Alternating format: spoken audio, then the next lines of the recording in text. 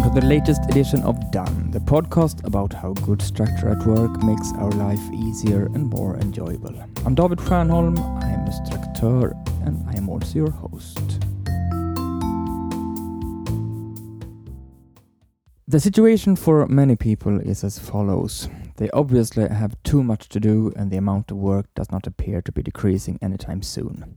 They need to delegate some tasks to other people, but it just does not seem to happen.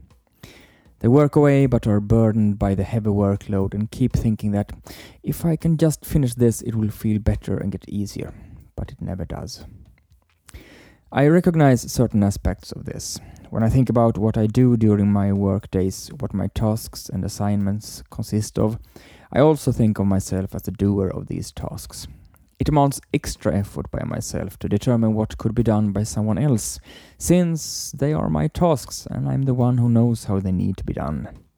And when I am the most burdened by my workload, I tend to feel reluctant towards putting in that extra effort. I recently did a follow-up on how a group of participants from one of my open courses had progressed. The market manager, Christina, said, "Since I last saw you, I have gotten a new colleague who I can delegate tasks to, and suddenly I have thought of plenty of tasks I can now be relieved of." This is a common response to the issue of delegation. If we look at the sheer amount of things we need to do, we tend not to see the forest for all the trees.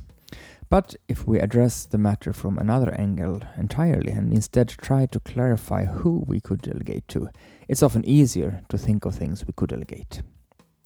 Try this. Take an empty piece of paper, a whiteboard, or the empty space you most prefer working with. Make a list of all the people you could see yourself delegating something to. These might, for instance, be your closest colleague or colleagues, your employees, your boss, other participants in the project you're working in, staff working with your supplier, your contact at a client's office, other people working for your client, your contact at the travel agency, that nice man you met at the party last week, he who works at a staffing agency, a colleague working in another part of your company, colleagues employed at your company but working in another city. Skim through the list and stop 30 seconds for every name and think about what you do today which this person could do instead.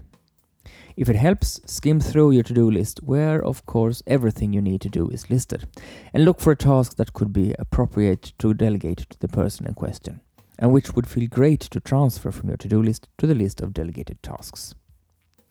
Alright, I'm guessing you have found at least one or two tasks which you can get rid of by delegating. Perhaps you even found many.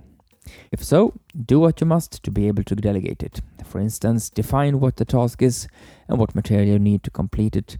Ask the person you want to delegate it to if he or she feels like doing the task, etc.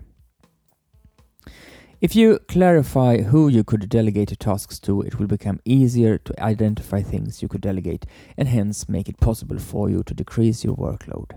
This way, you will have more time for what really matters in terms of reaching the goals you are responsible for in your business, and only you know what this is.